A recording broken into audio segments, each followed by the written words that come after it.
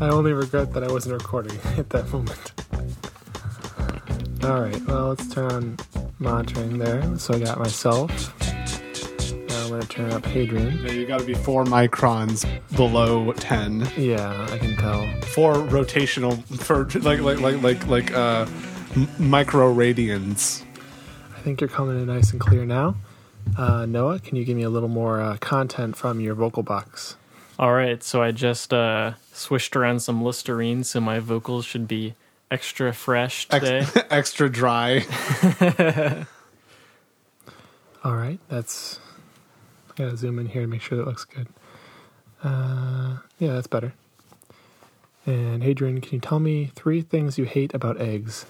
No, I cannot tell you 3 things that I hate about eggs, but I will talk anyway so that you can do my levels, because it's very important that we have the correct levels for the show so that we're not like 10 decibels off from each other, and then that causes a lot of problems. Yeah, I think that all looks good on the screen right now, as is currently. Hector, are you recording? Yeah, I just started. And you're good? A minute. Yeah, probably. I very rarely see you wear hats. Can you talk about why you decided to wear a hat? Because I have bad hair. I have bed hair. Yeah, and you wanted to look good for the podcast. Yeah, I have bad bed hair today. Like it's sticking out to the sides like a kind of weird one-sided Wolverine hairdo. So It was before you decided to well, as soon as I take off his hat, it's probably going to get worse. All right. But of course, as some of my friends say, I have a hair made for podcasting. Nice. What else is new in Texas? Why are you asking me? I just haven't seen you in a while. I haven't left my apartment in a week. Oh, okay. That's the PhD student life, I guess. I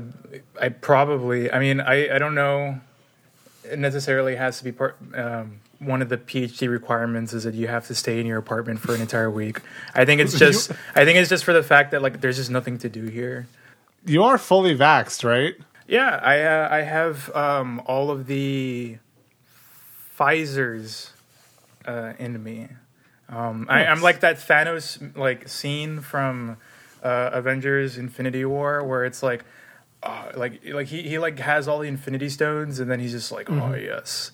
So that's how I felt as soon as I got the second vaccine. I probably mentioned it before, and then right when I got home, I got my ass kicked.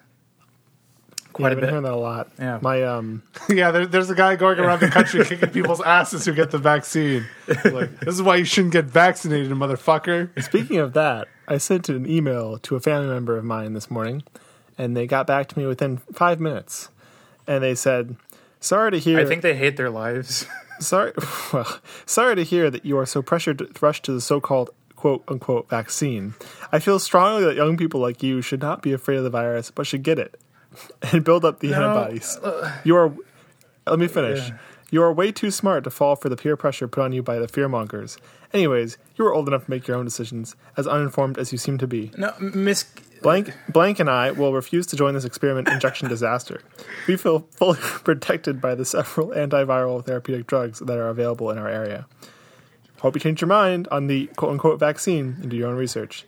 Take care, da-da-da-da-da, love you, da-da-da. Miski, you went about this the wrong way.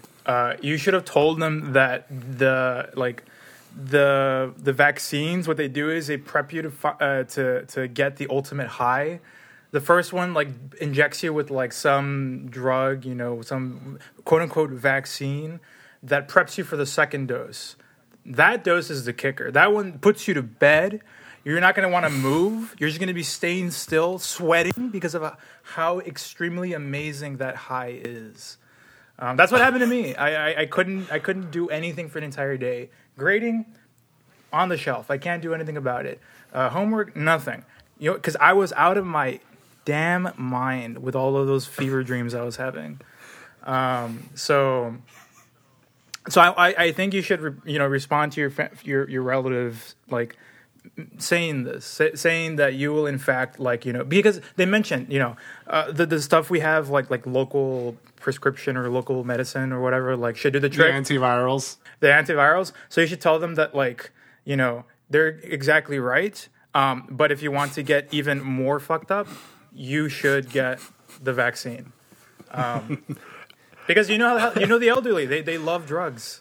They love drugs more than we do. I guess so. That's true. My dad is looking forward to getting... I don't know if I should have this in the podcast. But my dad is looking forward to getting retired so that he can just, like, do shrooms all the time and shit. My God. He's way cooler than I am.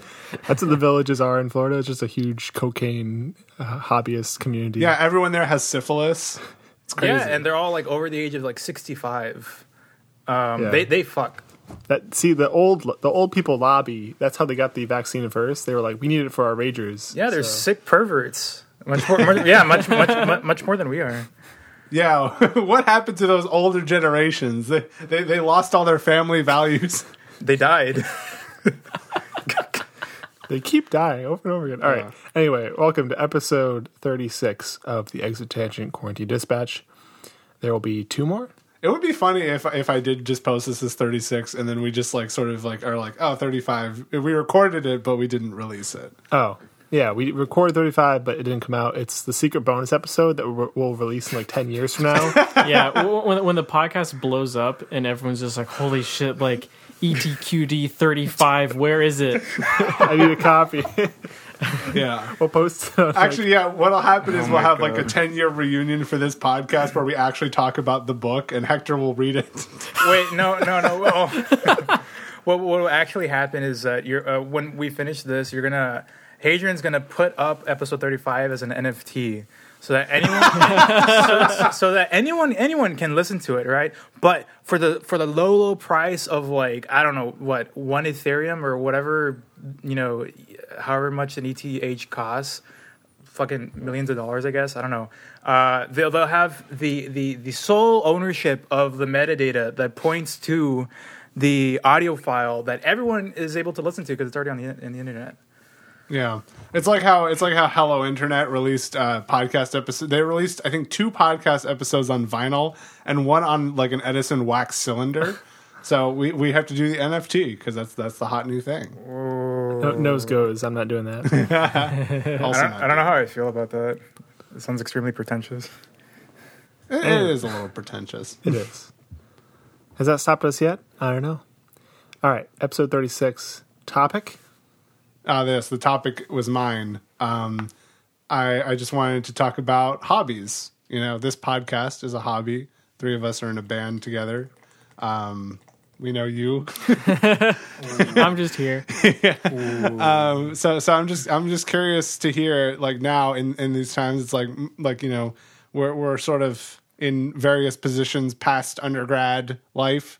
But there was stuff that we did in college that we, you know, presumably enjoyed doing.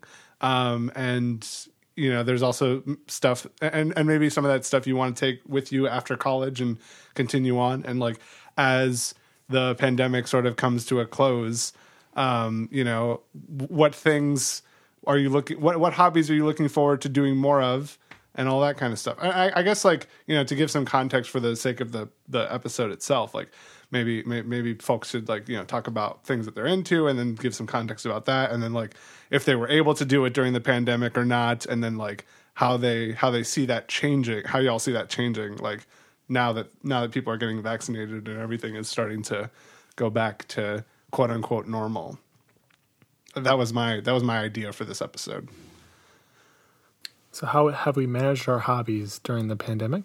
Yeah, it's like, oh, what hobbies do you have? I guess, like, some hobbies that you want to talk about on this show, and then, like, how did you manage those during the pandemic, and then, like, how do you see yourself leveraging them after the podcast,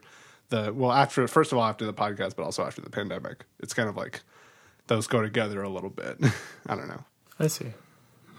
Yeah, one hobby of mine that I like, you know, trying to do is being invisible, but I haven't been able to do much work with it.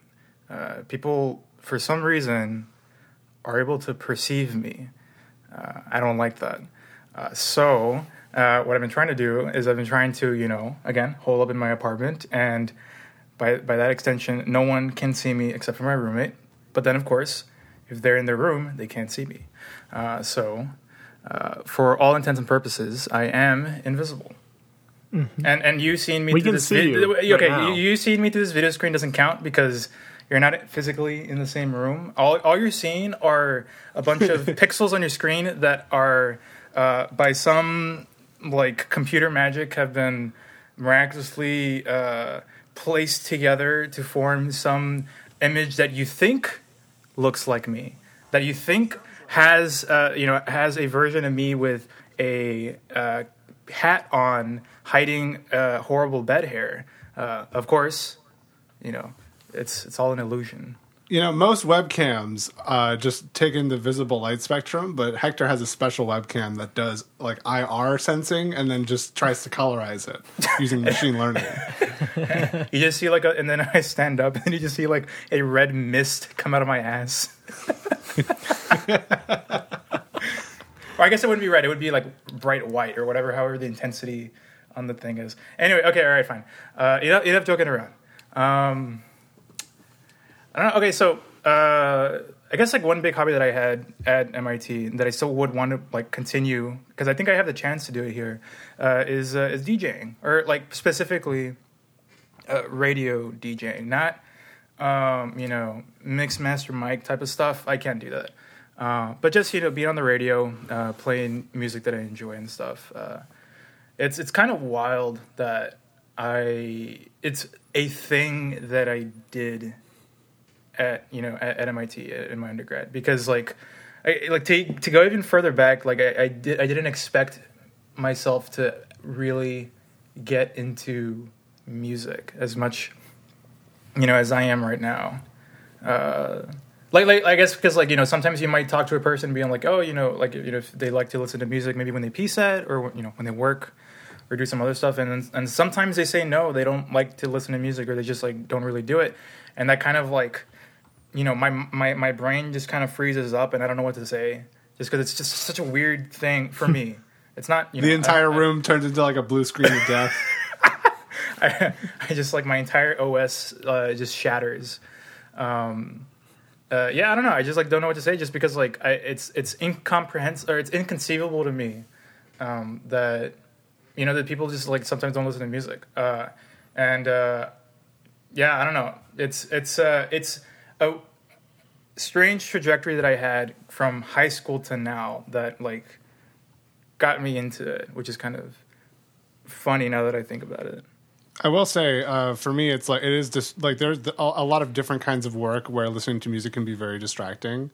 But I find that if I'm doing some programming stuff at work or whatever, and it's the kind of thing where it's I've already come up with the roadmap of what I'm going to do. I just need to execute on it, or I need to just work through some stuff, fix some bugs or whatever. Then I can listen to music just fine. But I would prefer instrumental music in those cases. But in the same way that sort of multitasking is kind of a thing that's some people sort of claim that they can do it, and apparently you get worse at it the more that you do, or something like that. But I think that to some, depending on the kind of music that I'm listening to, it seems if I'm I try to be an active listener when I'm listening to music, and in some cases when the music is actually interesting, I can't help but be an active listener and just be oh, that was a cool bass line, or that was a cool drum pattern, or any of that kind of stuff. And I have tried, especially when I was p-setting in college or whatever, to do the focus genre on Spotify, to just try to listen to the most boring music imaginable, to try to occupy a certain small part of my brain that's easily distracted by just feeding it this these basic piano pieces or ambient stuff. But for the most part, that, as much as I enjoy listening to music, because I end up automatically trying to be an active listener at all times, it makes it hard for me to listen to music while I'm working. So you both have been pretty deep into music during the pandemic, I presume. I mean, I know you both were before, but would you say it has been amplified? Oh no, I just started listening yesterday. enough PS. Would you say that the pandemic has amplified your enjoyment and I guess... Well, I gotta think. Well, okay, so to put it one way, I just started buying music again recently. I think it has to do In with the what fact that form? I have like CDs, like records. I haven't bought CDs in a long time, and that's just because I never like had a CD player. Like I started with CDs like in high school, and then I got like one of those like shitty Crosby or whatever they're called, like the briefcase turntables. Crosley? Crosby, there you go. I say Crosby. Crosby is also shitty. Or wait, It was a Bill Cosby. Bill record Cosby. player. There you go. I'm not talking about Bing Crosby. Anyway, but yeah, I just started buying some CDs, some records. Like also just because like all of a sudden, I don't know why, but just like people have like, or bands that I like have started like issuing or just like making new pressings of like, of reissues of like old albums they had, like My Beautiful Valentine, or My Bloody Valentine, My Beautiful Dark Twisted Fantasy, My Beautiful Dark Twisted Valentine. Shoegaze beats over Kanye West. My Bloody Valentine had just like released their their entire discography, or like reissues of everything, including some stuff that like hasn't been pressed in a long time, like from their EPs, I think. Yeah, I'm guessing that like since people can't play live at all, This is they've been focusing on some stuff like this. That people yeah, they're can't like do. reissuing vinyl just so that people have something to buy. Yeah, so that people like can Sweet make money. Trip. I don't know if you know that group. They're like, I think reissuing their first album again. So it's I've just been buying music like left and right. So which I haven't done since like, I don't know. I've done I did it a little bit like at MIT, but I think when I would do it, it was just because I would just go to Cheapo at like in Central, and I just get stuff there every now and then, maybe like a few times a year, and that's it. I think the last maybe album that I got from there was like a Residence compilation album and sound effects. Sound effects? Like it was bangs and it was booms? a record that's just filled with sound effects, so I could use for like the radio show. Oh, I'm just imagining you sitting in a room like, here it comes. Pew, pew. And you're like, Yeah. oh, yeah, that song is Yeah, you're banger. just laying in bed with these giant, like, giant $500 headphones, and you're just like, hell yeah, I love the sound of dynamite. That's when you've delved too far into being an audiophile. Yeah. So I was watching this like Andrew Huang video where he had like some he had some cassette tapes, and like one of the cassette tapes was like Halloween sounds, and he was like, "Oh, what's this?" Because he was trying to do something with tape loops, I think. And then he put it in the cassette player, and it was just like the loudest, like blood curdling scream you've ever heard. It's just like, yeah, his videos are pretty cool. Or like he had like a huge synthesizer or whatever those like things are where you like plug in cables and stuff. the modular synthesizer. Yeah, it like reminds me of like the patch based stuff at WMBR, but more complicated. Yeah, and what this like? Well, I don't know how expensive the patch bays are, but the fucking like a single module is like hundreds of dollars. So like, just imagine yeah. like how big his fucking synth is. That shit probably costs more than a car. It's crazy. It's but well, okay. With answering Missy's question, the other part of it, well, going into the pandemic, like, I guess all of us, we were still DJs for WMBR, so we transitioned to like, an audio, like, or like, a remote We transitioned presence. to this. We did this. Yes, we did. We basically did this, right? But in my case, since I was also still doing, RSVP, right? I guess solo, but at that point, I just kind of just started focusing on comedy music and a couple other things like that. And LRC, right? And yes, and LRC, that was the other big one, because that was that like took me on like the order of like maybe 10 hours or so to do at an LRC show every single week. And that was like more my fault, because I'd like just put more effort into doing more research whenever I talk about the songs and stuff, as opposed to just the 2 hours that I would do every week. So that's kind of why like I got really burnt out by the time I like stopped in August.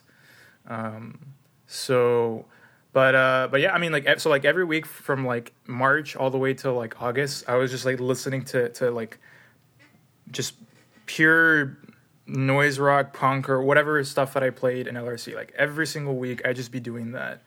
And then that all obviously drastically lessened once I started grad school. Not that I stopped listening to music entirely. I think it was more like I started listening to music that I enjoyed before doing LRC.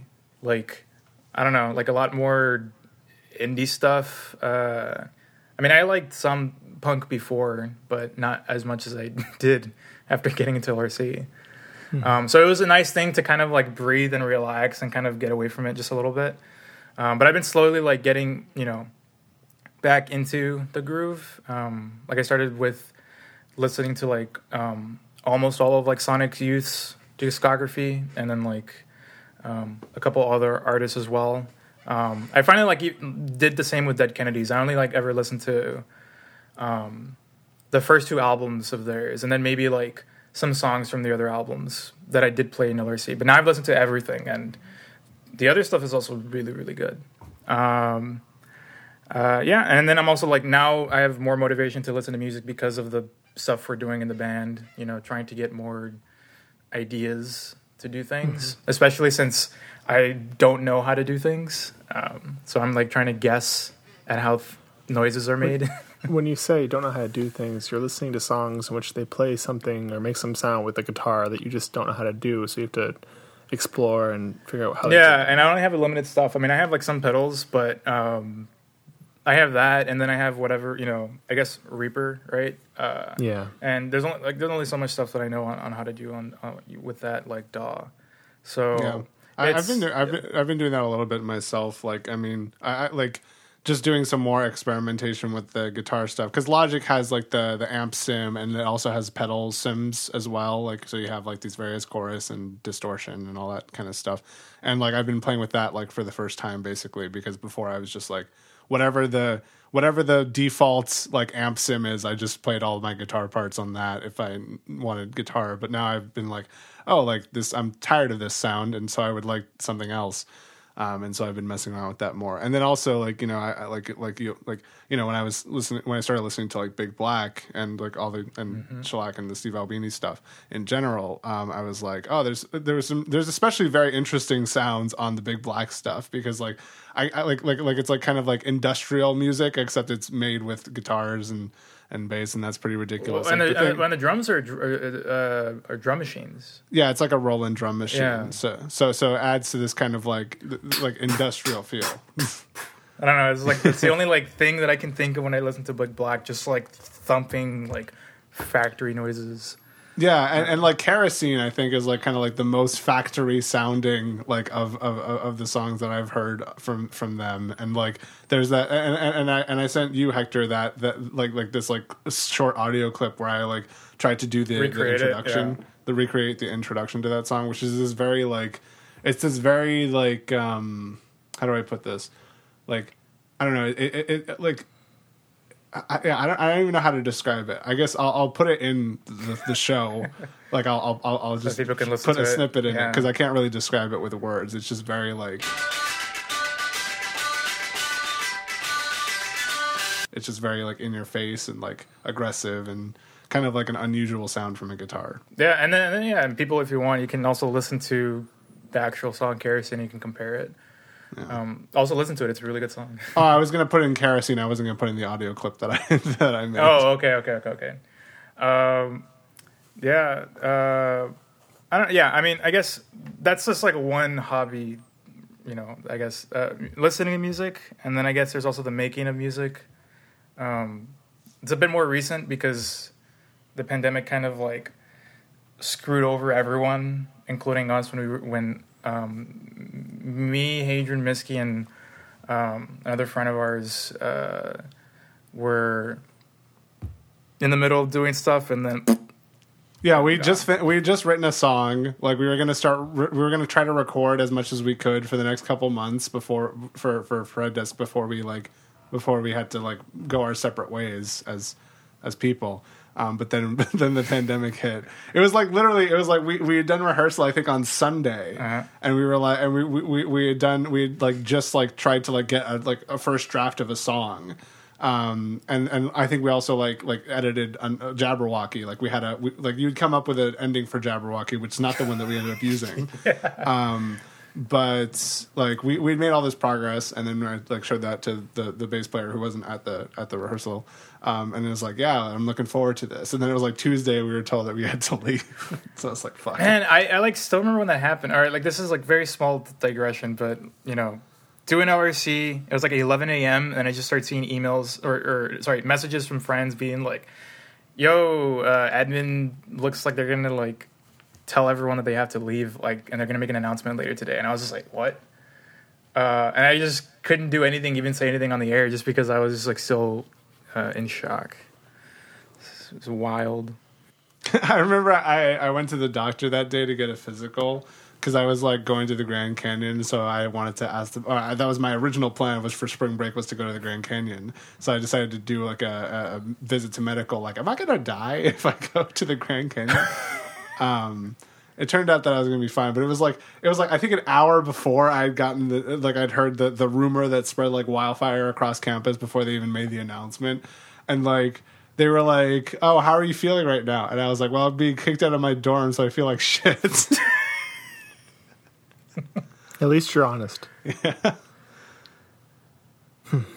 Yeah. If anything, for me, I've listened to a lot less music over the pandemic.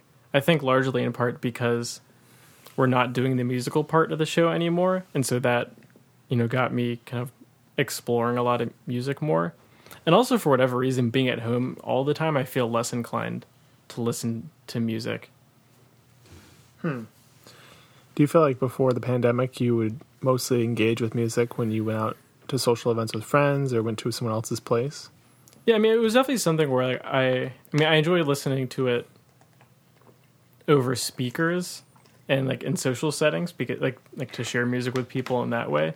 And also I definitely get exposed to music a lot in those kinds of venues. And live music as well. Like that also. Like I've gone to a number of concerts in the past, like for artists who I wasn't familiar with, like with friends, and so that exposed me to new music. And not being able to have that is definitely a bummer. Yeah, for sure. I'm looking forward to going to concerts again. Yeah, me too. I mean, like I haven't said this out loud on the podcast, but I've been telling everyone and their mothers that I'm going to New York in June because I'm going to be fully vaxxed by that point, and I figured, what the fuck. So I am looking forward to going to concerts there if there are any. I cannot wait to just put my mouth just slobbering on everyone in the pit, just going at it. You're in what they claim is the live music capital of the world. I think like now that it's starting to get gentrified, that might not be the case in like 5 years, but you know. They're just going to start putting by nice I'm being ironic, but yeah. They're going to put like huge like glass buildings like everywhere, replacing like shops that have been there for like fucking decades. Yeah, they're gonna replace like all the bars on 6th Street with like Clover and like oh my God. A huge like building with Clover at the bottom. Yeah. I don't know. I mean, like I've for like I don't know how, as long as I can remember, I've always wanted to live in Austin. It felt like that was the place to go ever since I was small, and like also like, you know, because I was gonna go to UT. That was like the plan until I found out about MIT, and then you know that of course had changed. I have a question for you. No. Yes, you there. Why do you think it's going to be painful? So you're in this apartment right now, right? Not far from UT, right? You're not that far from campus. Yeah, what's your address? Could you say it over the No. Like, I know it's hard to walk around in many cities in Texas, but like, if I was to come to, I mean, in the future, right, when we can visit each other in different parts of the world, you know, maybe you'll come to Boston and see us. Maybe we'll come and see you in Austin. I definitely go to Boston. That's like a no-brainer. I would host you in my apartment. Would it make sense for me to come and stay on your couch, or would? I mean, like, no, that'd be okay, but like, exactly where I live, There's like not much here besides fuck. There we go. There's not much to do except swatted flies. Yeah, there was a fly here. Like I don't know, like the thing is, like, if you ask me this probably like some months into where I can be face to face with people like on campus or whatever, like finally be there, I'd probably give you a much better answer to this, because there's only two things that I know, or I guess three things. One, where UT is located. Two, where I'm located. And three, where like some park here in Austin is located. I think it's like the park that people go to. Zilker? Or is it a different one? Maybe. I don't know the name. I just know where it is. Zilker is a great park. I've been there a couple times. If it has like a bunch of stuff, a lot of parking lots, there's like a river or something. I think that is Zilker. Yeah, then that's the one that I went to with my parents when they were helping me move. Those three places, that's the only thing that I know. So if you ask me this like half a year from now, no, not even half a year. I don't know, 8 months, I guess. End of this year.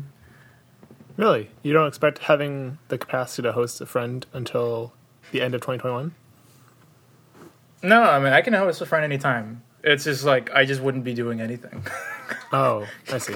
Like, I don't know any places here besides, like, again, those places, and maybe, like, where Whataburger is. And then the nearest Panda Express is, like, fucking way past, like, north of campus, because the one on campus is closed. Yeah, well, the Panda Expresses in Texas, they're open for more than 45 minutes at a time, which is nice. Yeah. But what were you saying about Austin in general? Oh, I mean, because one of the things, so like, again, in high school, that's when I like, actually, to be very specific, the summer entering high school was when like, my like, this is gonna, well, I don't really care how cheesy it sounds, but my journey into music, that's when it like really, really started. Because in middle school, I'd listen to music, but it'd just be like, most of the music I listened to was stuff from like either Rock Band 2. So like it's like artists that were on Rock Band 2, like that catalog from the game, but then like I like started listening to their, you know, their music on YouTube and like maybe their albums as well. But it was kind of restricted to that, as well as the entire Beatles catalog, because probably mentioned it before, but like a friend of my mom for my birthday just gave me a USB stick, and it had like every freaking Beatles album to Kingdom Come, every single one. So going in, so like, you know, in middle school, that's like the music I had. So I was like a huge Beatles fan. Like I knew the ins and outs and stuff. Then entering high school, like that summer was when like it kind of like exploded in terms of like, I found, I started listening to like, I'm trying to remember what exactly I started listening to. I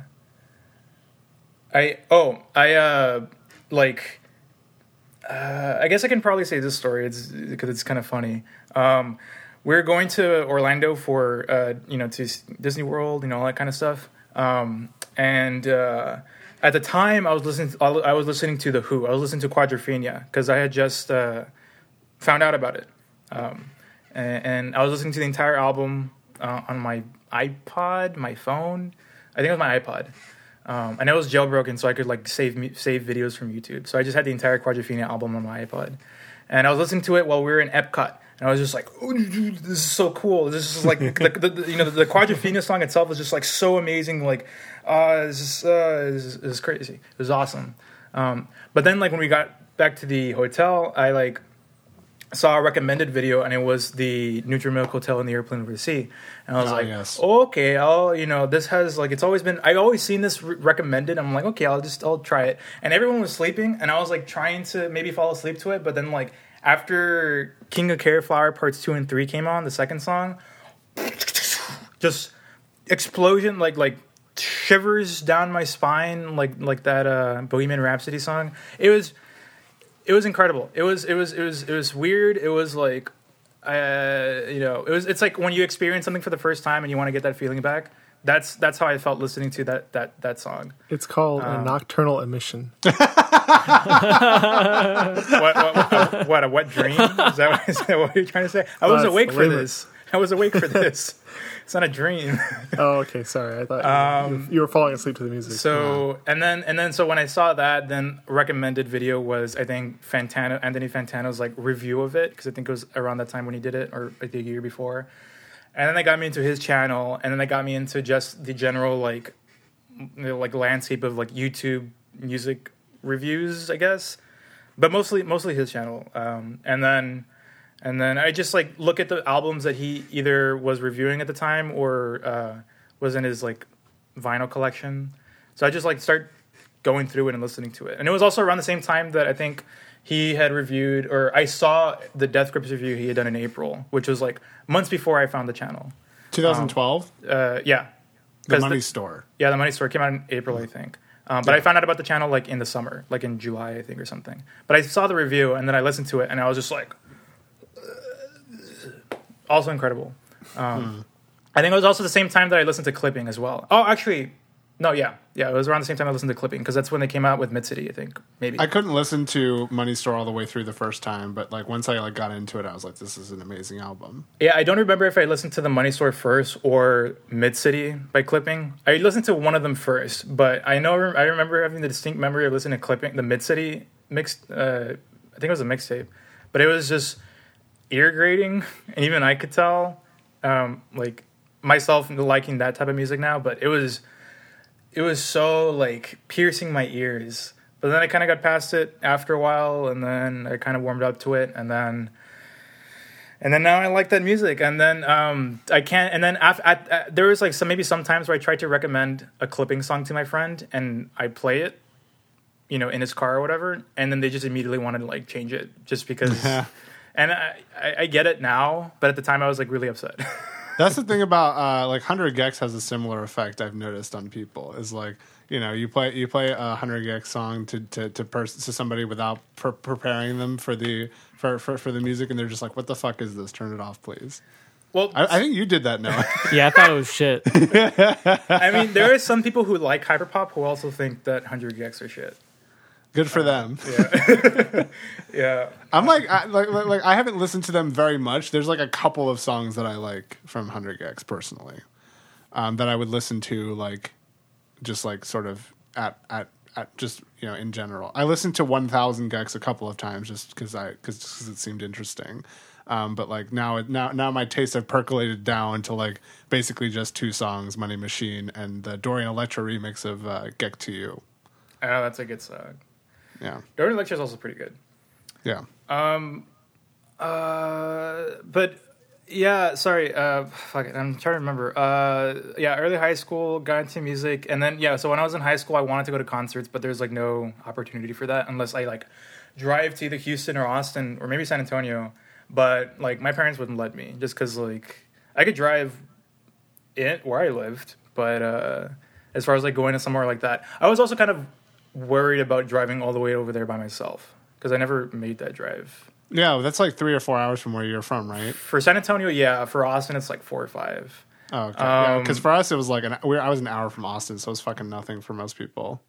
I think if it was like an hour away from home, I think they would have been okay with it. But yeah, like I didn't make that drive from my house to Austin until I moved here in August.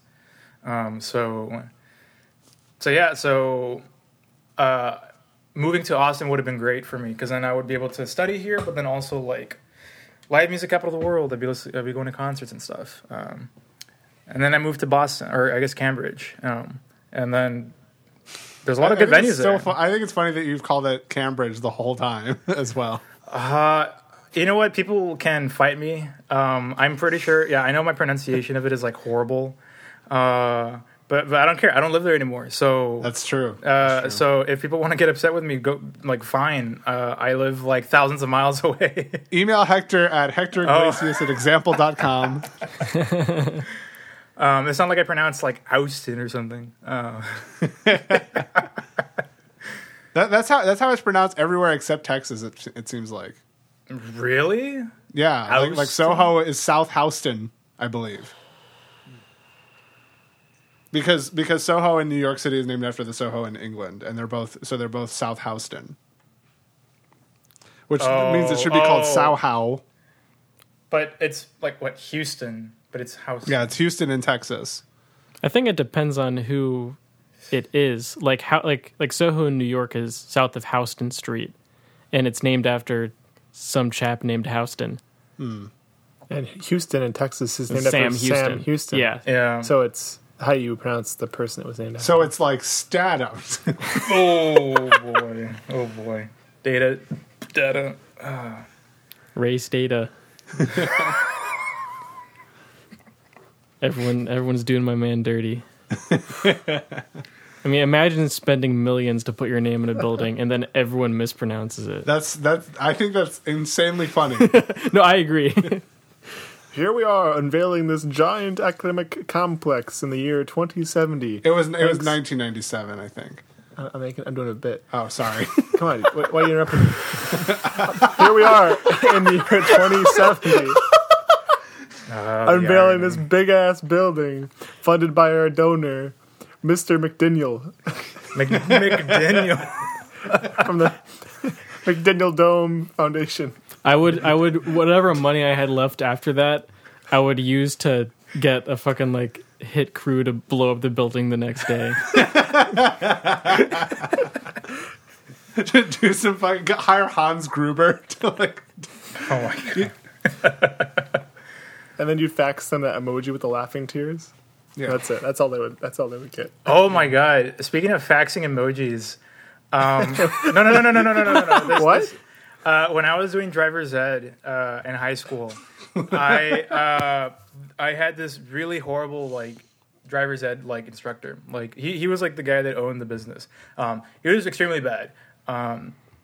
So I don't know if like driver's ed in general, like they just don't actually teach you how to drive, and they actually just like have your parents teach you how to drive. I don't know if this is like universal or not, but that was my experience. But besides that, it was a really bad like driver's ed teacher. There's like another story of his that I might have said on the show before, but I'm not going to do that. But I will say this: there was a time where I was sitting with my friends. We were actually taking the driver's ed class together, and at the same time, and we were next door at a small like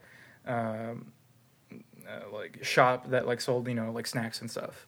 And we were eating there. I think we were watching the World Cup, and all of a sudden when we go back, like the teacher's like upset at us, and we don't know why. And it turns out that someone was faxing memes, like to like the place, and like the printer was just like, I don't know about nonstop, but like there were like several like pages of like, that like Seinfeld, or no, that picture or that portrait or whatever of Castaneda. George Costanza, but like he's like almost nude and is just like like in that pose on a couch or something, or I don't know. There's like some pose of like him like in that pose, or like some portrait of him in that pose, and it was like the same thing, but it was like my instructor's face on that body. And like he showed this to us. I'm pretty sure that's illegal, but I'm not sure. He showed this to us, and I just couldn't believe what was going on. Like I couldn't believe this was real, and I thought he was like pranking us. But no, like this is totally real. Like someone was doing this, and there was another piece of paper that said, "Haha, you're not gonna catch me." That was faxed to like his printer. Because I guess you could do it because I guess his printer or fax machine, like you could like like there was no password to it, so I guess you could fax things to it. I don't know. It was just like it was so strange. And so he told us if he finds out which one of us did it, he would like sue us or something. He was going to do something. I don't remember what he was going to do. That reminds me of when the district website, the school district's website was hacked one time, and like all they did was just like put in like 72-point Arial font at the top of the page, like "fuck that pussy" or some shit like that. And it was like, that was a teenager. Oof. Yeah, there's another story of like some person's mom stole a stapler. Like some kids, like some students, like mom stole a stapler while they were talking to the secretary or whatever. And they just like took it, and then he found out. And he was like, one of your parents like was here and they stole the stapler. if they don't return it by like the next, I don't know, whatever, I'm going to like call the cops.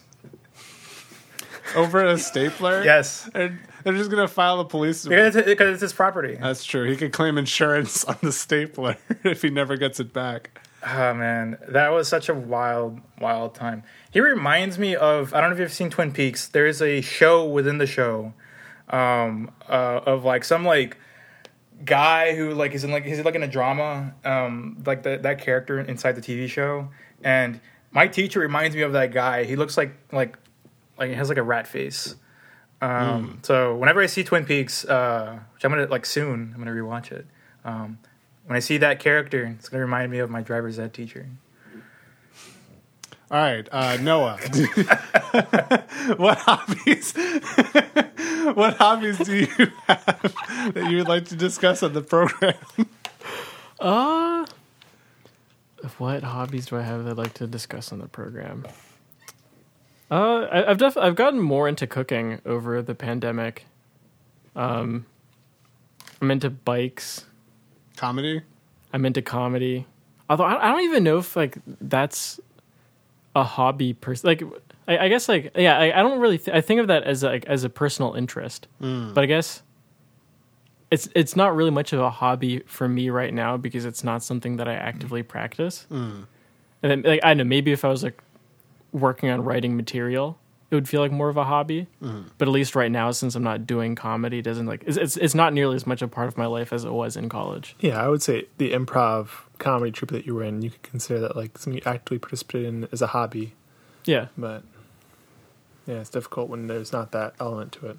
Yeah, I've definitely thought about like once I'm kind of somewhat settled down somewhere and I have some free time, maybe I'll try to either get back into improv with I was about to say adult troupe, but it's not like we weren't already adults. Yeah, but like an out in the real world troupe, or do that, or work on some stand up, which I'm still not sure if I don't know. I feel like it takes a lot of ego to do stand up.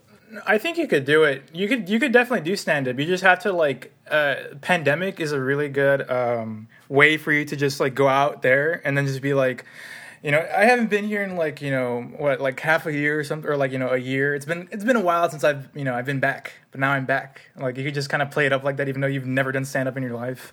And then if people don't see past it, then you're golden. You got them.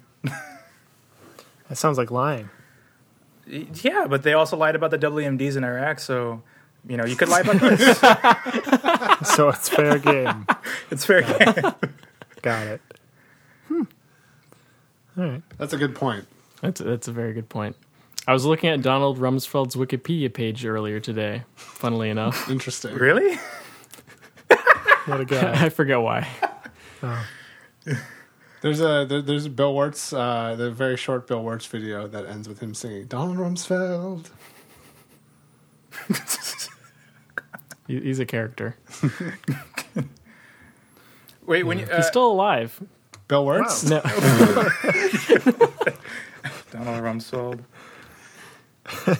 Well, no, I was actually going to ask, like, what do you think would be the difference? Or I guess maybe you already answered it. I was going to ask, like, what you thought the difference for you was, like, because you said your hobby was comedy, but I guess I was confused because I don't know if you meant like watching a lot of like comedy specials or collecting albums or are you performing? Yeah, I mean, so for me, like when I hear hobby, I think something that like requires like practice or like active attention or some sort of action. Like so for me, I don't feel that just like watching comedy alone constitutes it being a hobby, and to me, it feels like more of an interest. I don't know if that's being like gatekeepy or just like overly semantic, but at least for me, I feel like comedy when it's more of an like when it was more of an active part of my life, I would have said yes, this is absolutely an important hobby. But right now, it isn't for me. You would classify it under interest. Yeah. Like right now, I have an interest in a couple different books, the genres of books that I didn't hold during school, during college. But I wouldn't say that reading is a hobby. It's not like I go out and engage in multiple book clubs and and write short stories. I don't know if that's necessarily like I would constitute that as a hobby personally. I don't think you have to do the thing, or sorry, you don't have to write to be like an active reader. Yeah. Same thing as you don't have to actually make music to like actively be a music listener or collector of music. Would you agree with the statement that a hobby is acting out on an interest? And if you're buying music, I would say that constitutes that. If you're listening to it. I do think that reading definitely like is like an active an activity, I guess, and like as far as like watching stuff, it's like it's a bit more of a gray area. I'm not sure why it feels that way. You mean like watching movies? No, just like watching comedy specials. Like as we were talking about. And and just sort of like passively watching these things versus like I guess like reading seems like more like if you're reading like nonfiction, which we've done a lot of for this show, like that seems like more of an active sort of like engagement with the material and the sort of thoughts and ideas that are being presented. I don't know, but then again, it's like if you're reading like fiction, if you're reading like I don't know. I wouldn't also knock down fiction as well. I mean, most of the books I've read are fiction, and like. A lot of them I would consider much better than some of the nonfiction books I've read in my life. But I would say overall, I would agree. Like reading books, like you don't have to write to, I guess, consider yourself like a hobbyist, like in terms of like reading books.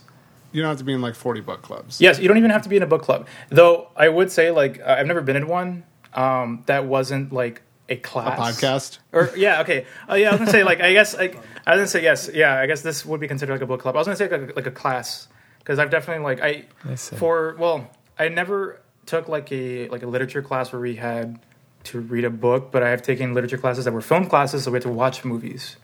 So which is a little bit different. But yeah, I don't think I've ever been in like a fuck. Okay, fine. Yeah, this is a book club, so I guess I can't say that anymore.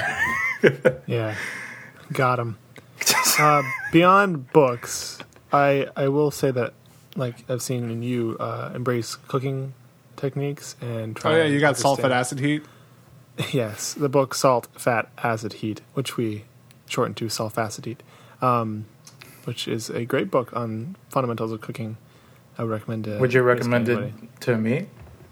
Anyone who wants to get a little bit better at cooking can probably get a little better at cooking by reading Salt, Fat, Acid, Heat, or watching the Netflix special, at the very least, by the same name. Okay. I think it has an appeal to like, scientifically minded people as well. Not that you need that by any means, but that it doesn't get into. It has some kind of cool, scientific explanations for things. Yeah, it doesn't get into equations or anything, but it tries to prescribe a scientific eye to. I mean, it has ratios, right? Yeah, because cooking is definitely a hobby. I think I peaked there. Because I went towards the mic. It's a hobby. That's going to be fun for people to listen to. That I want to engage in this summer. Because I haven't had time to actually cook. Like, my food, like, every day consists of, like, maybe a sandwich or two, rice and chicken and broccoli. Well, your brother eats that, too. Yes, but he like always knocked on me for counting my calories, which I haven't done in like maybe 3 months or 2 months since like the winter storm here in February. I like kind of stopped with that and exercising, which I need to get. It put me in a funk, I'll be honest. But I'm gonna get back into it once I'm like not as host here. Yes, that's mostly my diet. It's easy to make. It's just, and it also tastes good. It's great. But I would like to learn how to cook other stuff. And the problem is like, if I learned how to do that, I probably would buy other things aside from, what I have right now. So, yeah, we had a cooking co-op in this house, for the last 6 or 7 months, I would say. And that has been pretty that's been pretty productive, I think, for all of us that have been in this house to sort of like expand our cooking repertoire and learn how to cook new things. Obviously, it's not like a feasible solution for everyone because you have to have enough roommates and you all have to like each other as people. Oh my god! Are you trying to say something here? No, I'm just saying, like it's hard to have like a I don't know, like my impression is that it is hard to find like, you know, a large enough group, like if you're living like with 4 people or whatever, like it's not always a guarantee that all 5 of the people in the apartment are going to like get along and like have the similar-ish taste in food to be able to like set up a cooking co-op. Oh yeah. Actually, in general, like it was like this was a thing in East Campus as well, which was like I'd like seen co-ops come up, and I'd like joined a few of them, and like I think I only really had like like I think I joined 3 co-ops when I was in East Campus, and I only stuck to one of them for a whole semester. And like the first one, I dropped it because it was like one week we were having like salmon, which I don't mind salmon, but it was but then the second week we had like borscht, and then like the third week I was cooking and then I got sick. And I was just like, and then there was all this like, there were all these like stipulations of like, oh, you have to have this kind of stuff or whatever. And like the food was so radically different each week, and like everybody liked such radically different things that it was just like, it was not a good idea to have us specifically do it. The second one I was part of, it was like everyone had closer to actual like convergent like taste in food. Like there were some allergies that we had to contend for that were kind of tricky, but other than that, like. That one was like a huge success because it was like, you know, the entire semester, it's like we had like, you know, 2 nights, I think, a week of dinner, or 3 nights, or like, I actually don't even remember. And it was just like, every time I was like, yeah, this is like, I would eat this food. I mean, maybe it's not like the best food in the world every single time, but like it's edible. And like, so that was great. But then I tried to join a third co-op my senior year, and that didn't work because it was like, I was like the physically largest person in the co-op. Like it was like it was like I think the co-op was like mostly like women under 5'7", and I was the only dude. Like I was like it was like the next tallest dude was like 5'8" or something. So like I would always like I would go to co-op and then I would be hungry after like 2 or 3 hours, and I was like, that doesn't work for me. So there was so there's a lot of difficulty to be had, and like when like. I guess like in the living group that I moved to like senior year, I had floated the idea of a co-op, but like there like people on that hall specifically have all kinds of crazy different like dietary preferences and specifications that like when I floated the idea, everyone was like, no, we're not doing that. So that was interesting. But yeah, like here in this house, like we were able to like sort of like you know, we have a vegetarian in this house, and like she is here sometimes, but when she is here, we try to make vegetarian meals, and that has been pretty good because it's like, oh, like I can eat food that doesn't have meat in it and it will still taste good and I'm not gonna die. And that's been pretty great overall. And I think all of us have gotten better at cooking as a result. So that's good and a good time. But like I said, it's difficult to recommend cooking co-ops to other people because that requires that requires a level of logistics and like coordination and compatibility between people that is hard to find. Yeah. I wonder what will happen to my cooking after I'm only living with myself and Allie. I feel like y'all will probably like be able to, because like I see y'all making all kinds of different shit all the time. That's true. Yeah, I might not have the impetus to experiment more. I don't know. We still haven't figured out what we're making tomorrow. All I'm saying, you get a rice cooker, turn it on. There you go. They have an Instant Pot. Yeah, we have something better than a rice cooker.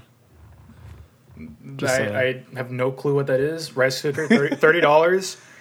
My rice cooker broke like I think a month or two into its use. I think it was like actually a month into its use, and I was freaking out because like I don't want to spend $30 on this, even though like other rice cookers I've seen go up to like freaking $70, $80, $100 whatever dollars.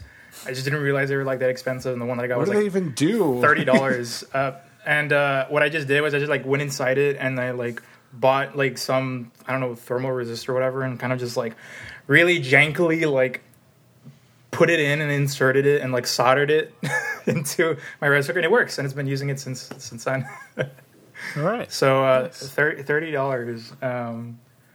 Even though I like see people like, oh, here's like a $400 rice cooker, and I'm just like, The fuck, you don't need a $400 rice cooker. You literally, like, I use a saucepan and I can cook rice. Like, it's it's ridiculous. Yeah, I'm definitely looking forward to finally learning how to cook. I would say that. At the moment, I can just like cook, chicken and maybe meat. But with the meat, I always have to be a bit more cautious, just because I have a harder time telling when it's, I guess, like what I want. This is like, I guess I don't know. With chicken, I don't really care. With meat, it's like Chicken is meat, by the way. I guess red meat. Okay. Yeah, I guess when I think of meat, I think of red meat. So, because I like mine like either medium rare or medium, well. I like my chicken medium rare as well. Oh my! I just like to take chances. I don't know. It's Put a disclaimer in the description. The USDA has told us to read this. also, this is for some reason my like Audacity, like if I like have the mic like level like fine, but then sometimes when I like scream or laugh or something, it like the slider like moves all the way to like almost 100% for some reason. Oh, that's not good. I don't know. It's automatically trying to shift your gain to avoid peaking. It's not doing. It's No, it is peaking. It's shifting. Well, it's peaking. It's shifting so that it peaks even more. Oh, why is it doing that? I don't know. So I have seen That's gonna be a real pain in the ass to work with. yeah, I've seen this happen a couple of times before, but like not to like this extent. So if you see me just going like, that's the reason why. It'll be like the first episode. Okay, well, the first episode I was recording using the mic from this. Wait, can you? Let's see. from your laptop. What? For my webcam. Wow. So that's like why it sounded like ass quality. Actually, so one of the advantages of the pandemic for me is that I've been able to do more time-intensive cooking. Because like before in school, I'd be like on campus all day, and that'd be bouncing around various social events or clubs and activities or you name it. Then I get back at like 7 or 8, and I just want to throw something together fast. And like maybe I do something more involved over the weekend and then save it for leftovers. But over the last year, even if I'm like busy, like per se, like it's just like busy on Zoom, so I can just like work on cooking at any time of the day I want and start meals when I want to and do stuff that's more involved or takes more time. Yeah, like the ragu we made. Exactly. Yeah. Yeah. Bam. That was so good. Yeah. So I think my cooking repertoire is actually diversified, partially because of the pandemic. Yeah. Oh yeah, and like every co-op meal ends up taking like 2 hours somehow as well. Well, we're at an hour, 3 minutes. Cool. One question I wanted to get to with respect to hobbies and the time that it takes to do them is that hopefully in a few months we'll come back to the new normal. We'll come to the new normal. And The new abnormal. yeah. And Strokes album. Did you get the reference, Misky? yes. Did you get that I listen to music? Yes, I get that you listen to the Strokes. All right. Obviously, you'll be doing more things in public, and you'll be going places and seeing people in a way that you haven't been for the last year.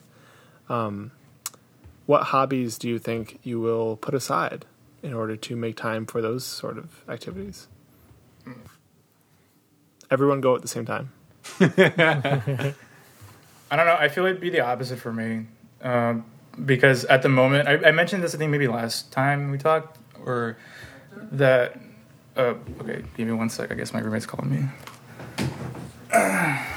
Sorry, I got his package. From Domino's? Ooh. I don't know what this is. Hold on. It's eBay. Yeah, I know, but. Is it this music? an unboxing episode? Oh, shit. You bought a box of shit? No, wait. Oh, okay. Are you clipping again? Yes, I am clipping. It just like went to 100 for some reason. I That like sucks, put it back dude. down. I don't know. Okay. I guess I can quickly say what this is about. I'm not gonna open it because I know what it is. Is it your diploma? No, that I already have. No, I bought. You bought one on eBay? No, I bought an album. I bought an album on eBay. It was by the band Spiritualized. It's the album. It's called. I'm trying to remember what it was. Oh, it was like "Ladies and Gentlemen, We Are Floating in Space." It's a really fantastic album. But the problem was that I bought this like late February from eBay, and it didn't arrive for like a while, and then a while, and then a while, and then it was just like stuck somewhere in Austin in the mail at USPS for some reason. So I like kind of went back and forth with the person that sold me this, and then we kind of just decided like I'd get a refund, but you know they're gonna try to figure out how to get this back to them, and if it somehow went back to me, I was gonna give it back to them because I ended up buying it from someone else. So I have a copy of it, and I've been listening to it sometimes in the living room. But then this arrived, so I'm just gonna give it back to them, or like just send it back to them because they're to give me a refund for it, and I'm not going to, on good conscience, keep it and then sell it. So okay. What were you saying before about? Yeah. I don't remember how I started it, but I know what I was going to say. So, what I think I might have mentioned this last time we spoke, but I found like it's been more increasingly hard to find time to do my hobbies, which is like read. Finally, get back into reading books. I feel like I could have had a lot of time to do it, and I do. Same thing with making music, which is something I've been trying to do. And then listening to music, and now also watching movies, because I've started to buy movies, like not for the first time, but like the last time I've done that was like I think in high school, and so I'm now actually buying movies, which is a new thing for me. So trying to find time to watch those things, and I feel like I can't because with this whole virtual setting, I feel like I have to spend all of my time reading. I don't know, books or textbooks or studying or, doing grad student stuff. Whereas like, I think if it was like back to face, back to like, a typical, I don't know, grad student experience, I do all that stuff on campus and then maybe I do some, a little bit of studying back home. But then once I'm here, it's me time, right? I do what I want to do here. But there's like no clear boundary, clear line here, at least since I moved here in August. So that's like, at least when I was able to make music, this was during the winter break because there was like nothing for me to do. Whereas now it's been a little bit hard for me to do anything because I feel I have to do it. If not, I'm going to like, I guess, lose progress or something. It's stupid. Sounds stressful. Yeah, it is. And it's also, I guess it makes it more stressful because there's like no way for me to know whether I'm like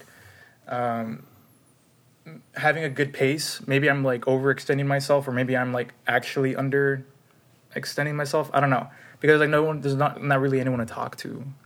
That sounds like it sucks. Yeah, and then also I wanted to learn a new language in the summer because I thought that's what we could do because I'm in a college and there is an opportunity to do that. Which language? Well, I was going to try to beef up my Spanish, but I was going to do that regardless. But I feel like, there's a class, I could probably do it here.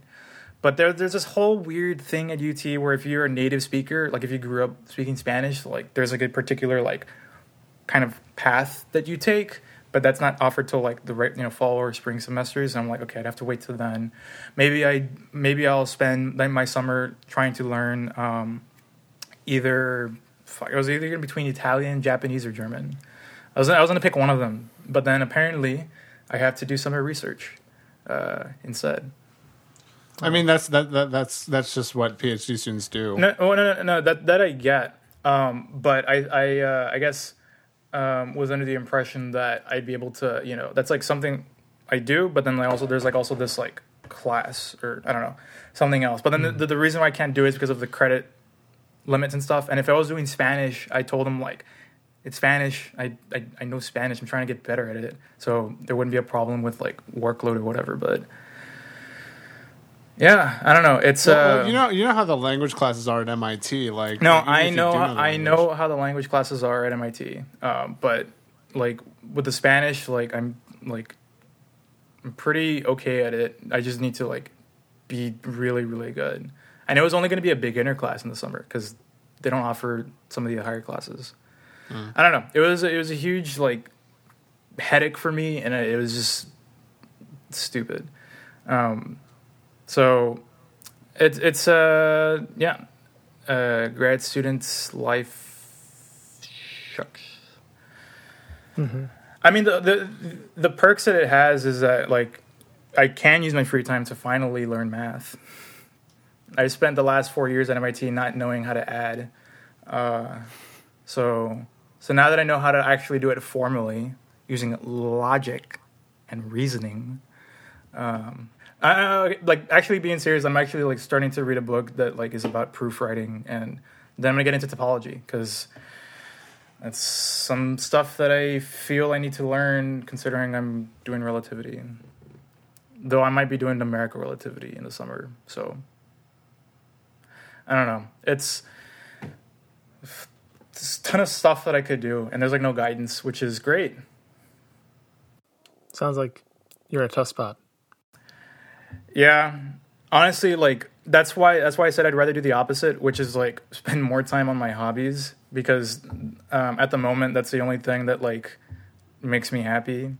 Listening to music, watching movies, making music, also drawing dumb comic strips. That's also fun.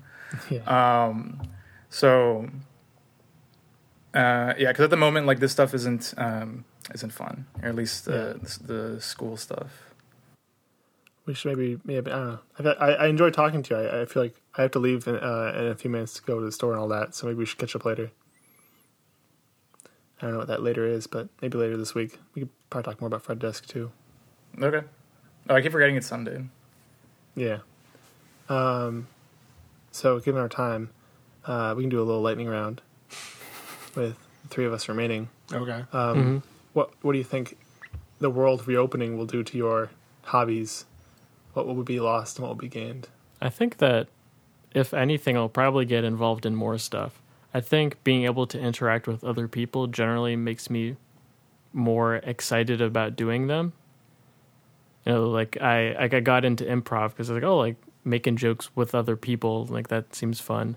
Or like I hate running on my own, but I love like playing pickup soccer or like various pickup sports. So I think like more likely than not, I'll probably just get into more stuff because I'll have the opportunity to share it with people. Yeah. Yeah, I also I hope to spend more time with other people. That's what I did all of yesterday, which was very nice, and I hope to have more days like that in the future. Maybe not all the time, but every now and again. I'm trying to ramp up my music game as well. I just recently purchased some recording equipment, and I am going to do some experimentation at a recording studio just to see how to use that to have a skill that is useful to other people theoretically, and hopefully I can I'm thinking also of joining another band because Fred Desk is kind of remote, and I would like to play instruments with other people in the room because there's nothing like it's so great to be able to do that, and it's like recording remotely. I understand, Hadrian. You don't need to draw this out. Yeah, recording remotely is also interesting and cool, but also I really miss playing with other people. It's not your fault. It's my fault. It's not. Misky was the one that released the novel Coronavirus because he didn't want to do Fred Desk anymore. Yeah. Anyways, yeah. For me, I'll hopefully hold on to the good habits and hobbies I've gained during coronavirus, which have been in cooking and certain aspects of music and in self-care, especially. Just not being a student, I think, helped with that a lot. Sleeping more than 5 hours. Exactly, and not being just an insane person with too many things on his plate. But yeah, and I think that I'll search out for more personal experiences and hopefully get to know my colleagues at work a little better, do some professional development. Ooh. That's wild. It also hope that I finally I'm definitely going to reach out to the radio station here, and I think it's student run, so I think that includes grad students, and if so, then I'm going to be definitely going back into DJing. Just sneak in and be like, hey, I'm an undergrad at UT Austin. Can I They call that the Richard Feynman. work at the radio station? Oh my god, that sounds like a ugly like sex act. All right, and with that, I'm going to stop the recording.